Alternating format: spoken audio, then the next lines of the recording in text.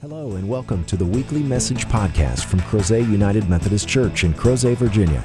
We invite you to join us in person any Sunday for our contemporary service at 8:30 a.m. or for a more traditional service at 11 a.m. Please visit us online at www.crozetumc.org for further information. We hope you enjoy this week's message from Crozet UMC. So I have the distinct honor of introducing you to our worship series for September, and it's on tithing. Now, before the groans sweep over you, I want you to know that this is not an attempt by us to raise the church income.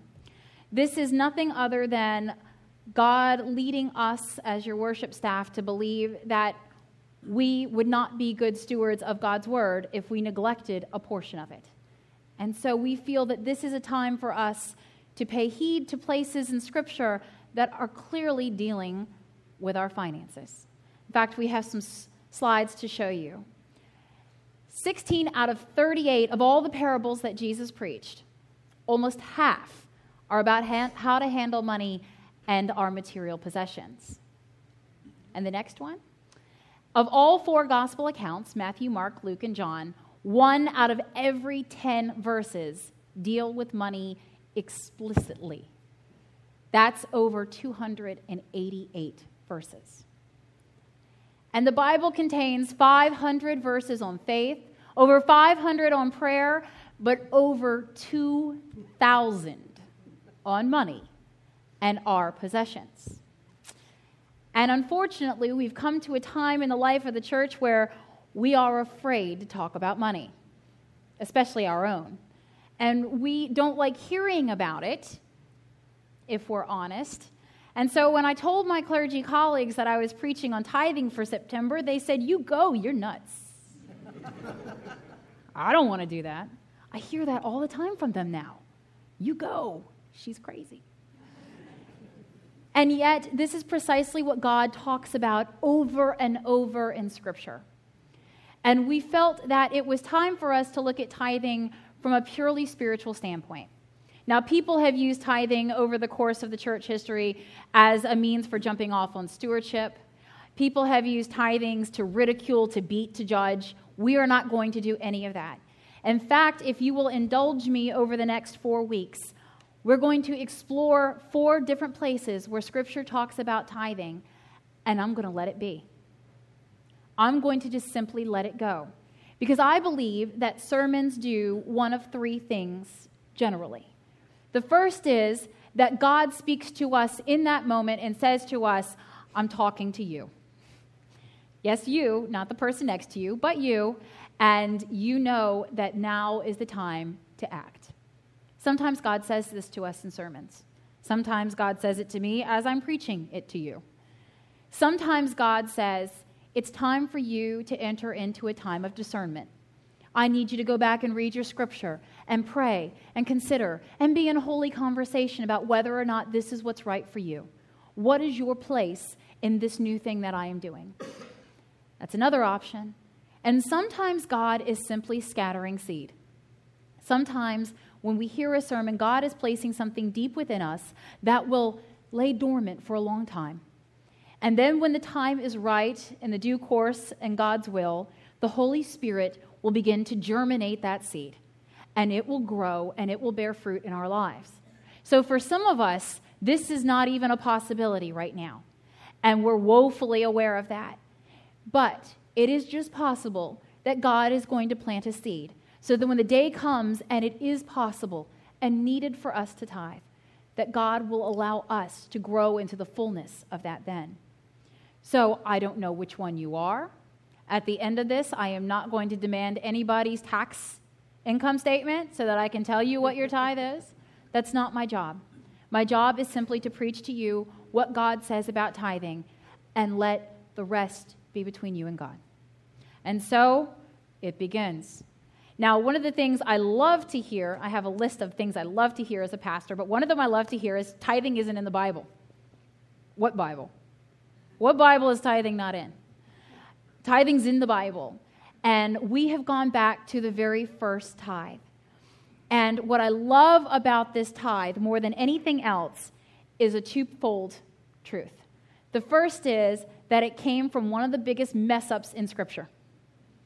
Abram's a hot mess. You can quote me on that. Abram has issues, and they don't go away once he's renamed Abraham.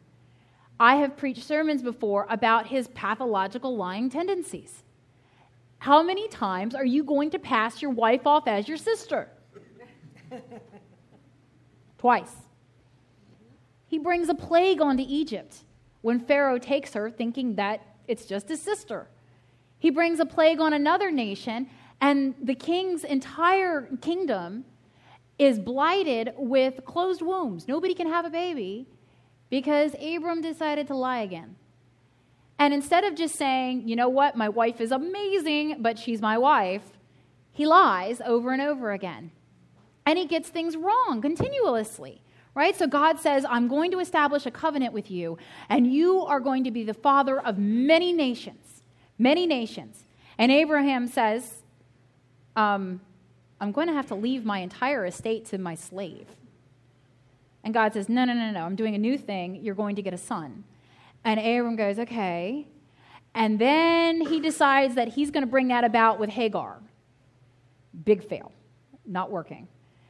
And God says, no, Abram, I'm going to take care of this. Your wife is going to have a child. And not just Sarah, but Abraham laughed at that. Oh, God, you've got to be kidding me. No. Just take Ishmael. He's great. We've got Ishmael. Let's just work with Ishmael. No, says God, I know what I'm doing, and menopause is nothing for me. Sarah was beyond childbearing years. That's why she laughed. This is hysterical, she says. Okay. And yet, God can do what science and modern medicine cannot. Right? God can do miracles. Miracle. Sarah has a child.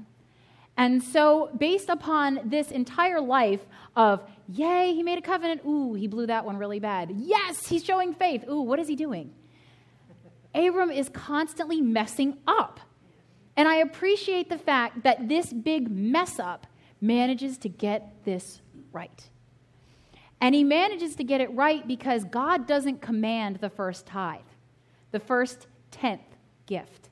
Instead, it's a free will offering. Abram, out of the goodness of his heart and the gratitude that he has for all that he has been blessed with, turns around and whacks off the first top 10% and hands that over to God. Now, you have to realize that that was a big deal for Abram. Now, for most of us, I don't care what your income is, whether it's $30,000 or $300,000, 10% is a lot of money. And there's a lot of things that we have to pay for in our lives. Let's just be honest. Forget about the daily cost of living. I mean, there's retirement plans, there's pensions, there's vacations. We're coming up on Christmas, and I only have one kid. Many of you have more. You know how expensive it can be to live. And then you want me to give my first 10%? What is going on here? I thought God came to bless us, not make us bleed financially. And the truth is that Abram shows us that there's a sacrifice. It's a sacrifice of thanksgiving. And so he was very rich. Did you catch it?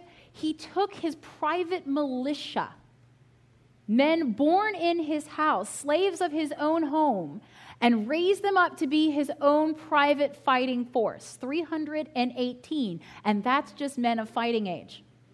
He's got older men, he's got women of all ages and children in his household, and he takes 318 prime men, and he sets off to right an injustice. Because his nephew Lot, whom he loves and has cared for from the beginning of his mention in Genesis, was taken captive.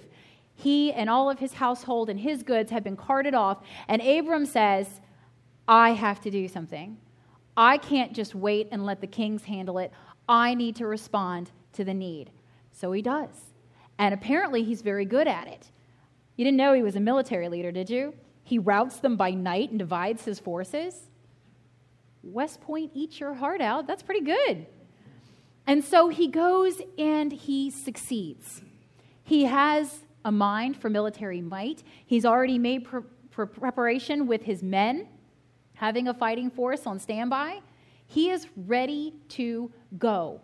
And he succeeds, and he gets everything, all the spoils of war, chases them all the way back to Damascus in the north.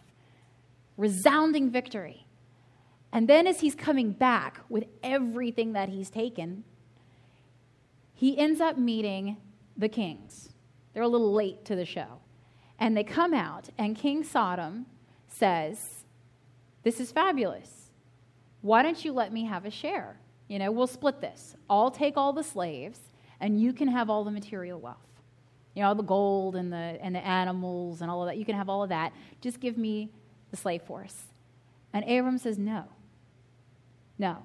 Let no one be able to take credit for what God has done for me. Now, he could have stood there and said, "I'm the self-made man. I came from nothing, had absolutely no land, no possessions, and I built myself a life. And because I was so forward-thinking and thoughtful, I have done all of this. And I deserve to be compensated for that." He could have said that. In fact, how often do you turn on an award show on the television and they pay a little bit of lip service to God, right? I'd like to thank God and 700 other people for this Grammy, right? A little bit of a nod to God, and then moving on, here's the guy that produced my record album. Instead, he makes a show of saying, it is all God, all of it. And so when Melchizedek comes out, who is both a king and a priestly king, does this sound familiar? And he comes out, and they start to praise God. He brings bread and wine. This is sounding very familiar, yes? And they enter into worship. And it is at that moment that he gives his 10%. Now, whether you look back on his life in Scripture and you see Abraham as a resounding success or a failure, this moment, he got it right. And he did a glorious thing. There's one thing for God to tell you what to do. It's another when a faithful believer shows us and initiates something. All the offerings in Scripture were not commanded first. They were free will. They came out of a desire to give. Cain and Abel gave their first gifts not because God said to, but because they wanted to. And here is Abram giving 1/10 of all that he has because he wants to. So I don't believe that tithing is a tax. I don't believe that tithing is something that should be dictated. There are denominations that want to see your W-2. We are not one of them. If you can't give out of gratitude and out of a desire to give, then I don't want anything to do with your offering. I want our offerings to give the kind of glory that Abram's gave. I want our offerings, our tithes and our offerings to reflect a profound sense of thankfulness. That despite everything going on in the world, we live here. And despite all the circumstances that plague people in every hemisphere, we can gather here and enjoy the fruitfulness of our labors and praise God without fear of retribution. So yes, the fact that he gave freely is vital to the story. And he had cost. You don't move 318 people without incurring a tremendous cost. I used to work at Picatinny Arsenal, and I handled the business contracts, which sounds much more glorious than it is. And I can tell you that just trying to count the zeros at the end, billions of dollars that we spend to do the same thing that Abram did. He didn't do it for free. He didn't do it without incredible debt and incurring costs, and he even acknowledges that in our Scripture. He says, I don't want anything other than the food that we needed to sustain this mission. That's it. Pay these other men, but leave me to give my glory. There's tremendous humility and statement in that. And so it is that Abram sets a standard for us. He shows us what it means to give and to entrust it to God. Now, back in the Old Testament, when you brought your offerings, they burned them. They lit them on fire, and they were consumed. Now, We bring our offerings, and we are building the kingdom. We are planting seeds in the hearts and in the minds of others, whether it's 130 children at Vacation Bible Camp, or whether it's people who come in thinking that they're only going to get food and they get a listening ear. They get a hug from somebody that's not repulsed by their poverty. No matter what it is that we do as the church, we do it because God has blessed us and we seek to bless others. And let me tell you, I have been tithing since I was working because I was raised to tithe. My parents used to have the argument all the time. Do you pay the bills and then you tithe, or do you tithe and pay the bills? And my mother won every time. You tithe, and then we figure it out. And yet they kept having the argument over and over. And so I would listen to this, and it was the same argument going round and round. And I figured that when I finally had my own paycheck, that I was just going to tithe. And we're talking about our income. We're not talking about the $100 Grandma and Grandpa give you at Christmas. That's a gift. That's not your income. Win one for the youth. I have this conversation with people too. We're talking about the things that your labor earns. The Bible understands that tithing comes off of your paycheck. Now, back in the biblical times, you didn't get a paycheck. You had a herd of goats. And so it would come out of the first tenth of those goats. Or you had a harvest, and so your first fruits of your harvest, right, that first time that you went through and picked your peaches out of your orchard, that would go to God. And here in our modern day, people are still bantering and bickering about whether it's 10% off my gross income or 10% off my net, which I don't understand the bickering of, because if it's off my net, then U.S. got the first fruits of my labor. And you know what? Most of the time, I don't mind paying my taxes. Most of the time, I don't mind paying my bills. But there has never been a day that I regret paying my tithe. And mine comes out automatically. I get paid, and that tithe comes out. And every time I log into my online banking and I see that money come out, I cannot tell you how grateful I am that I can do it. Because the truth is, there are days that I obliterate what it means to be a disciple. Forget a clergy person. There are days that my words have not just been hurtful, they have been hateful. There are days that my heart isn't in it, my mind is distracted. There are days that I let everything become an obstacle to being a Christian, and I blow it. I ruin what it means to be a saved disciple of Jesus Christ. And then I look at that tithe and I think, I didn't hit rock bottom. I'm one step above rock bottom, but thank you, God, that I managed to get one thing right today. And I'm going to build on that tomorrow. And so sometimes my tithing becomes a foundation upon which I am always welcome to build. My words have torn down the things that I have built. My actions have undermined my heart.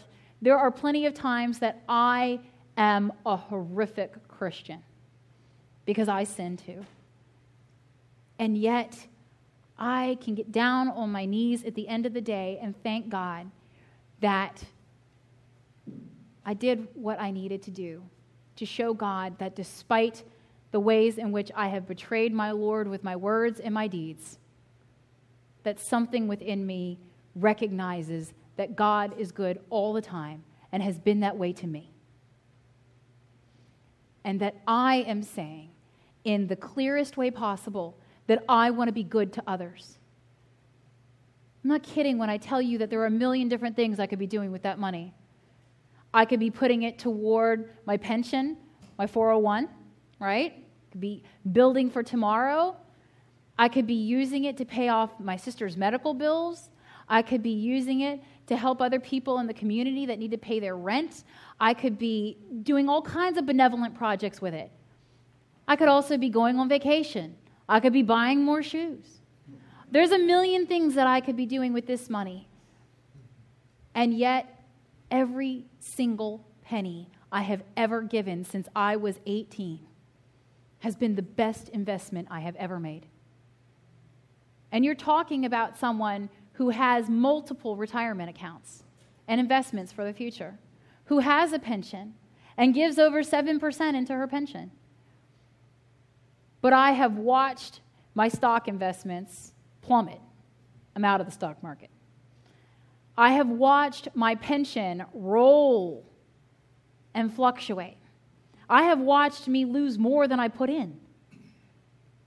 I have bought shoes that were a tragic purchase. I have gone on vacations that I have come back from and needed a new vacation. I have spent money a million different ways. And yet the one way that I never regret is giving it to honor God.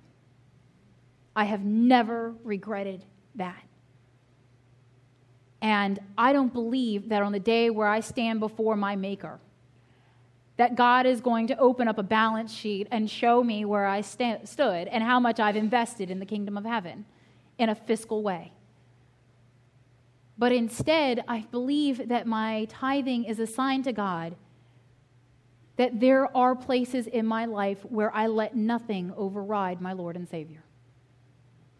Not in my home, not in my heart, not in my finances, not even in my calendar. That everything I do is about trying to be a disciple that Christ will be proud of. That Christ will say, my grace has not been wasted on her. Yes, she made mistakes. Yes, there were some days that even I shook my head. But that all in all, she gets that life is about gratitude. It's about being thankful and living with hope and truth and seeking to be more than we are now. So don't let someone tell you that your offering is who you are as a disciple. But instead, turn how you think about your gifts and think about, do these give glory and honor to God? Is what I'm doing with my life, whether it is making an offering or coming forward to receive communion, are these signs of a heart that has been richly blessed, that recognizes it and seeks to give God the glory for that? All too often, it's easy to say, oh, that came from somebody else. And yet, here we are as Christians, and we're called to constantly say, God has blessed me. I'm able to stand here and do what I do because God has blessed me.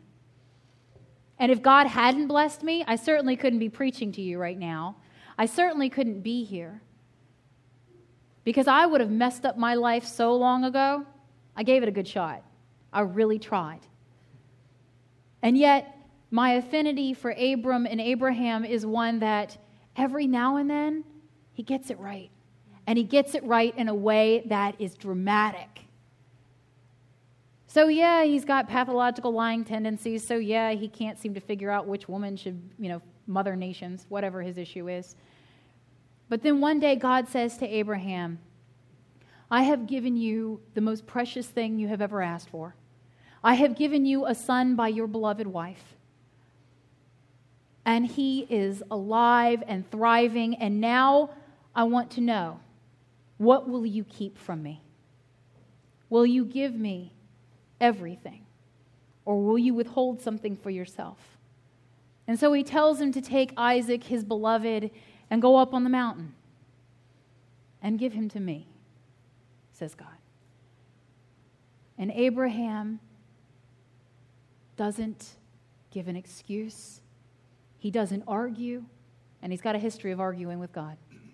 Instead, he takes his son, and they walk up that hill into the mountains, and there he prepares to give God his greatest, most precious possession, his child of the covenant.